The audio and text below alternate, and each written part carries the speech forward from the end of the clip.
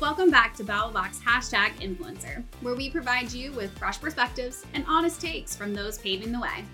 On this week's episode of #Influencer, we are celebrating Women's History Month with a special guest. BattleBox founder and host Sherry Langbert sits down with Stephanie Harris, owner and CEO of PartnerCentric, the largest women's-owned performance marketing agency in the U.S. Tune in now to get the inside scoop on trends, best practices, and challenges of affiliate marketing, and advice from the talented veteran in the space. Welcome, Stephanie. Thanks for joining us. Thanks for having me. Well, it's nice to connect with you and see you face to face. I know our paths have crossed many times, so would love to hear about your superpower, because you definitely have one, and how that helped you start like your whole career in building PartnerCentric. Yeah, great question. So I think that we ladies of the world definitely second guess ourselves a lot. And I think my superpower is just following my instincts and, betting on myself in all situations. I just feel that we all put our pants on one leg at a time. We're all trying to figure it out.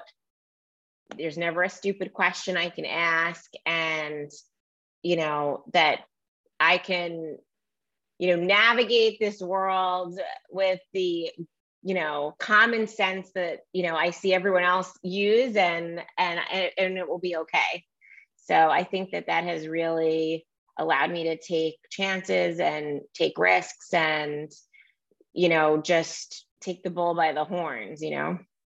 You've built something pretty amazing. What's the origin story with PartnerCentric? How did you get involved in the business? How did you start out in affiliate marketing? Tell us a little bit more about that.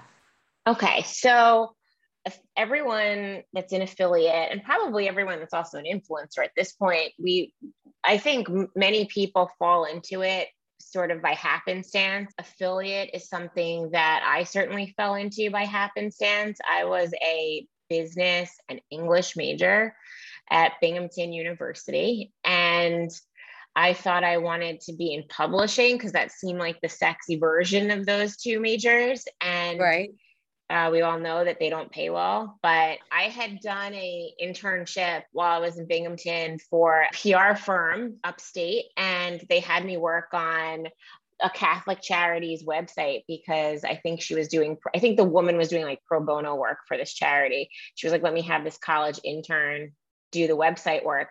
So I developed an online portfolio. And so when I applied for internships at Scholastic Inc. and other publishing houses for the summer, I submitted this online portfolio, and they put me into what they called the software group at Scholastic for a summer internship because I had this website experience. And the person who I was paired up with in their department, she was launching the first affiliate program for Scholastic. This was 2000, 2001. So very beginning of affiliate.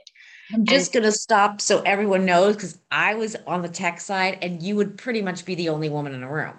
Yes. There was no women in any room. Yeah. Yes. And well, my boss, I'm putting it in quote fingers if you guys can see it, was also a woman, and I'm still very close with her today. And she was a great mentor. She actually became a client of PartnerCentric years and years and years later of mine. But she was like, listen, launch the affiliate programs for Scholastic Teacher Store. They had a few other properties. We don't really know what we're doing with this stuff, but see what you can do this summer with it. And I loved it. I did a great job with it. Launched on Linkshare, which became Rakuten. And I went back full time after I graduated and continued that work in affiliate. So I fell into it and continued an affiliate from the time I graduated college. So it's just been all I've ever done. The business only ever did affiliate marketing. And I can tell you a little bit about how I came to have this business from being that young Scholastic employee. So I was there for 2 years in-house. I got married. I wanted to find something that could provide me more flexibility. I wanted to work from home. So in 2006, I started working for two brothers, Shaft Brothers, who started an outsourced program management company, which is a company you hire when you're in-house and you want to run an affiliate effort, but you don't have the headcount to hire someone for it. Mm-hmm. And so I worked remote for these two brothers, and we built this business that was called Shaft Consulting. There was an acquisition of a business called Partner Centric, so it became Shaft Partner Centric. I ran everything in that business. I took over that business as CEO in 2015. So I spent 9 years. They had decided to step up as like chairman sort of thing, like didn't want to be in day-to-day operations anymore. So I became CEO of that business in 2015, right after I had my third baby. So I had like a 2-week-old, and I got this big promotion. I was very excited. And at the end of 2016, after having done that for a year, almost 2 years, I approached them about wanting to, fully buy them out of that business. I felt it was really important for the ownership to be really present. I had ideas about what I wanted to do with that business. And so we completed that acquisition in early 2017, and it became I created a business called Partner Centric Inc. out of those assets. That is unbelievable. Yeah. So it's been 5 years as Partner Centric Inc. Unbelievable. Yeah. Kudos to you. So given that, I want the advice, like what advice would you give to female entrepreneurs or people who want to become entrepreneurs? So I would say from the female perspective, I think that I definitely shocked them with approaching them. I was 9 months pregnant with my fourth and final baby. So I don't think people in general think that women are looking to take on things like that or to take those risks or even done their due diligence about what it would take to take those steps. So that conversation was very much like, well, Stephanie, do you know how much money you're going to need? Do you know if you're going to be able to do this? If we do this, you can't go back. Like, you can't just go back to being the CEO if it doesn't work out. Like, where is this, but like I said earlier, I think you got to bet on yourself. And I think all entrepreneurs, women especially, need to come with their I's dotted and their T's crossed. Like, do your due diligence, do your homework before you take that plunge, so that you have the answers for the questions. Or like we were talking about earlier, you ask whatever you don't understand without any apology until you feel comfortable with what you're taking on. I think women apologize. We apologize a lot. Maybe it's because I'm Canadian. I don't know. I'm sorry, but I apologize a lot too. I agree. And I have, I'm raising daughters. I have 3 daughters, and I find that they also do it even at like young ages. And, I'm regularly saying to my oldest, who's in 6th grade, like, you don't have to apologize for the space you're taking up. If she bumps into someone accidentally, I'm sorry. But even if they've bumped into her, it's like, you have a right to stand there. Like, someone else bumped into you. You don't have to just apologize for standing there. And I just think that's like the epitome of, what we're conditioned to do. Or even if, entrepreneurs and business leaders, when we are not happy with how something is going, like I just had something this morning where I was not happy with something, and I'm writing out this email, like, I don't want to see this happen again. Like, I started it by saying, I'm sorry to say this, and then I erased it, because it's like, even though I still, like, after I sent it, you have whatever feelings you have, like, you don't want to come down on people. You want people to want to do the job, but you also have a standard you want to uphold. And just that balancing act is very difficult. It's so hard. It's so hard, because then you also want to be nice to everyone. Like, we're nice girls. Yes. Yeah. So you have this gaggle of kids. How many kids? I have 4. I think a gaggle is 5, and I'm not going 5, but I have 4. I have 4 kids. I grew up in a house full, like I only have 1, but we were 4 children. And we always talk about the work-life balance. That's not what I want to know. What do your kids learn from you? Like, what does it feel like to them to have a mom who's like this amazing CEO of a company and owner of a company? well, kids don't care. Kids are like the great equalizer. It's like, I finished a meeting yesterday at 6:30, and then I have what, we call like second shift. My waitressing duty is in my kitchen with, chicken nuggets, corn, you have to eat your salad, you got to do, the yelling about homework not being done yet, who has to read to me, they're still all, elementary school age.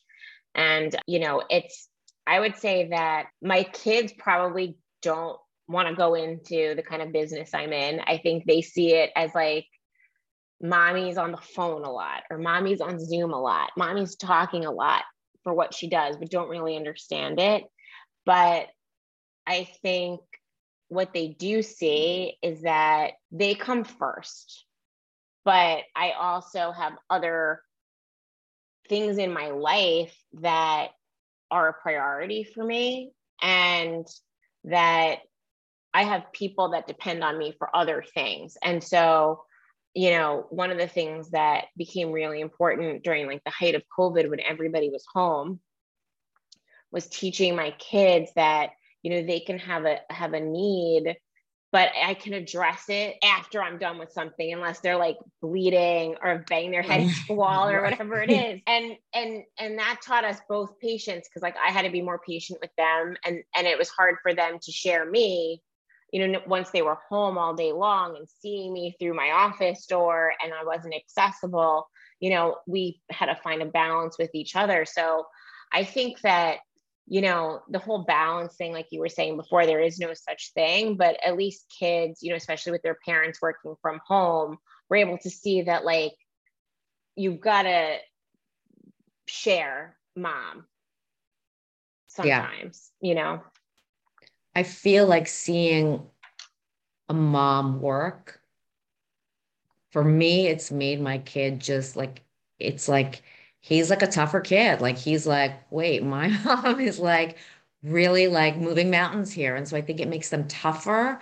And one of the things that I had to do, and I only have one, so it's much easier. There's no sharing. But one of the things that I realized during COVID was like, we're going to treat every weekend like a vacation. Like, I don't want to be like, I'm doing errands. Like, every time I would get on the phone with someone, we're doing errands. I'm going to the cleaners. I'm going to the, and so we tried to literally make every weekend like something crazy that we're going to do. And whether it was we dyed our hair blue one weekend, or we went, we did a ton of kayaking, but I tried to make it feel like like this weekend's a vacation. What are we doing? And it didn't have to be something big. Like, went to a rock climbing wall. It was like, but he felt, so but I do think that having a mom as a CEO, especially if you have girls, is just an incredible gift that you're giving them. I'm about to cry. Well, I love that. I love that you were doing that. And I think that, as moms, there are different gender roles, and we all try and have balance with our partners and our spouses, but they come to us. My kids definitely come to me more. I'm more present in the house, even if I'm working, and they come to me for the nurturing and the support and that kind of thing. And then if you're stressed because of something that's going on with work, you have to figure out how to like turn that off enough to be able to give them that. Yeah. And sometimes you can't. Sometimes what they're learning is that, we're human also.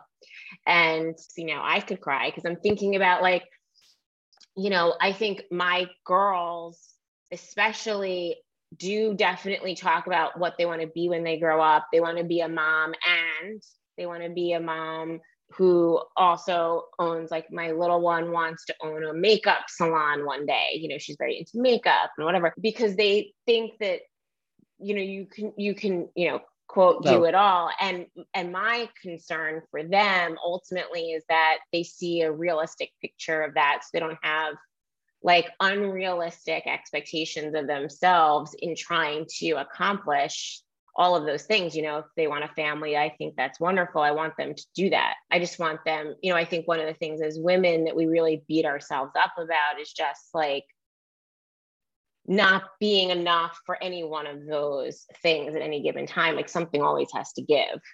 Yeah. So. Yeah. We could go on for like a whole other hour talking about, For sure. So I remember I went to an affiliate summit and it was a little bit frightening for me. And a lot of, characters in the room. I'm going to say it was probably 2013, but like, where do you see affiliate, like from when you started in the space? Like, what's been the biggest changes in the space? Is it more respected? Is it because it was like always like the last afterthought and oh, it's shady? And what do you see the biggest changes have been? I think that I think the industry grew up around the coupon and loyalty of it all. It was definitely like in the beginning of the industry, people trying to navigate shopping on the internet. A lot of these mom and pop shop affiliate sites popped up that were sharing coupons and deals they were able to find if you were willing to shop online. Because that was like how we incentivized people to actually shop online back in the early 2000s, was through getting a better deal online than what you could get in the store. And those were the early affiliates. That's how it really became more of a coupon centered industry. And then over time, that has just really evolved, especially with the advent of, Instagram, TikTok, YouTube, the digital press, we'll even call it, like usatoday.com, Forbes.com, goodhousekeeping.com, where they used to really only have, traditional advertising partners on their, article pages. Now it's all affiliate links. I mean, now if you're a PR agency and you're pitching a story to these digital press editors, and you're saying, I want you to write on goodhousekeeping.com about these couches that can be delivered to your house, they're going to say, does that company have an affiliate program? Because if not, we're not even going to consider it.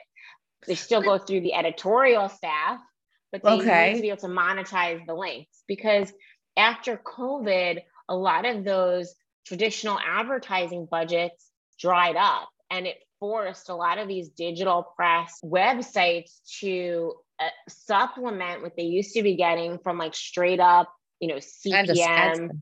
Yeah. To instead also have these affiliate links. And so in a way, it's added to legitimacy and relevancy of the affiliate space like never before. Certainly like the social media influencers, so many brands want to push that effort through the performance channel because they would rather pay, on a backed out CPA than all these like flat upfront fees. But, there's a balancing act there too. So it has added a lot of relevancy to the channel. There's, so many different avenues for these performance-based relationships that are not just coupon and loyalty anymore. So you see a lot of brands doing it. I just think it's crazy. And I think it's crazy specifically that like, yes, you're going to the average consumer, the regular consumer is going to a media site thinking that they're reading, but they're actually clicking on affiliate links. Yeah. And, so many of them now put this like, it's like little disclaimers at the top of the article, like, these links, we may be commissioned for some of the links that you see to products in here, but the, perspective is still an editorial, we choose from an editorial basis what we want to discuss in this article or something.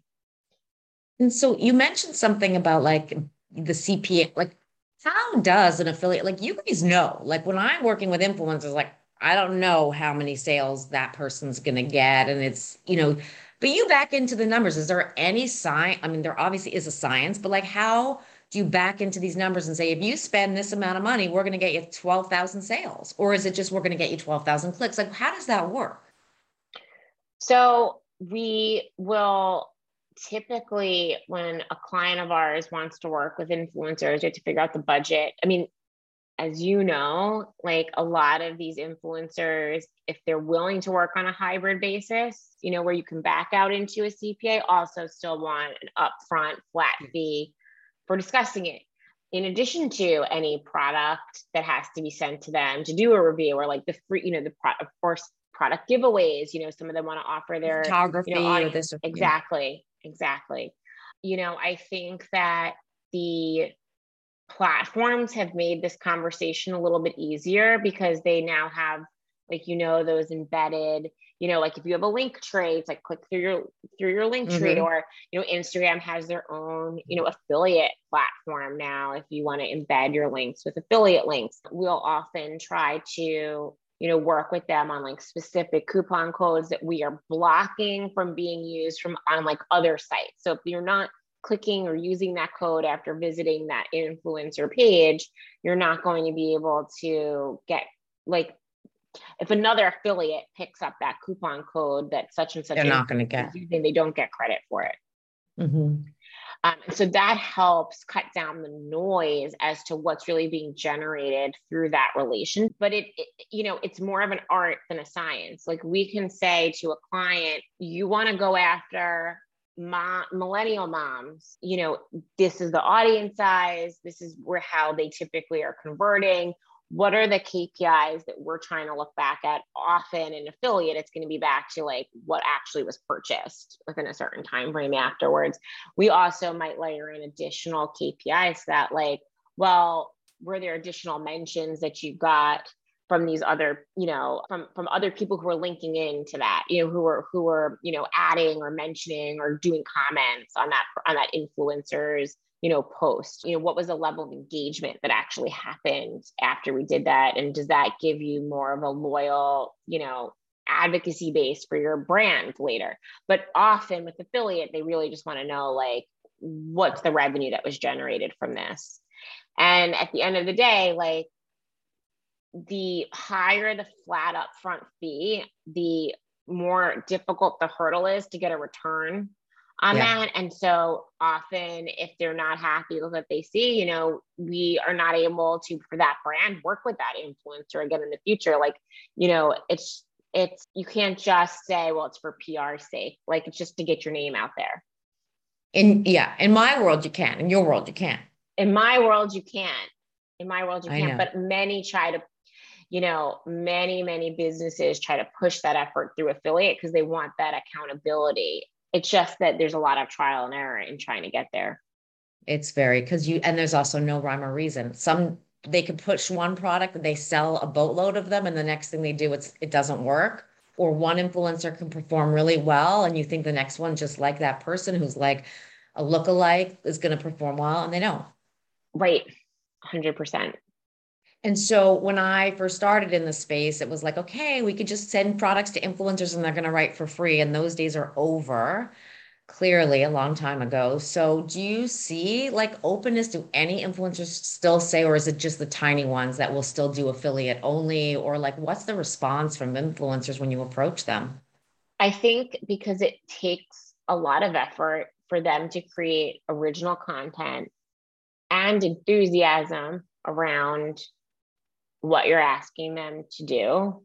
Even the smaller influencers want some sort of, upfront payment. I mean, the truth is, we're not going to go after someone who has 200 followers who probably would take free, product instead, because it's just not enough eyeballs. Like, there's definitely that sort of like, you don't want someone of a Kim Kardashian size, not only because you don't have the budget for it, but because it's too broad, it's too macro, and the conversion on that is not going to be where you need it to be.